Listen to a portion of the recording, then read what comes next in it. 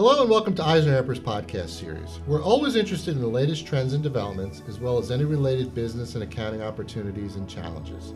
Today we're taking a look at the venture capital landscape for the second quarter of 2019.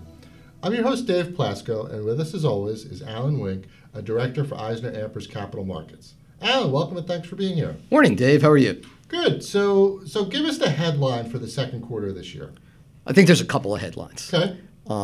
Number one, investment continues at pretty high levels. Okay. Maybe not as at high a level as 2018, but certainly high. $66 billion invested through the first 6 months of 2019 puts us on track to have the second consecutive year of $100 billion plus of VC investment.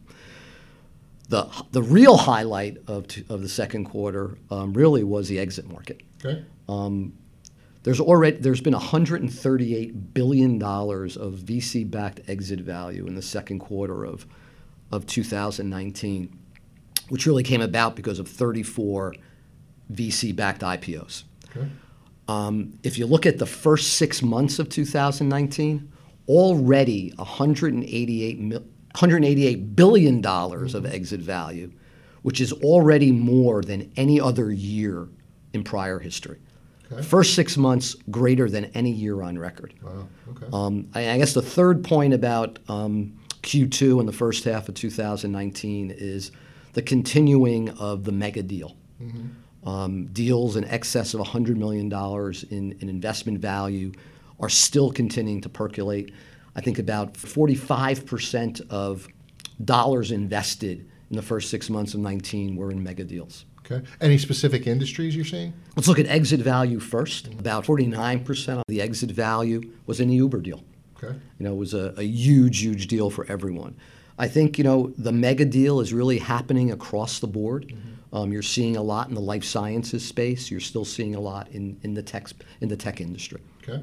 And I'm reading that WeWork might go public in September? That's correct. So the market continues.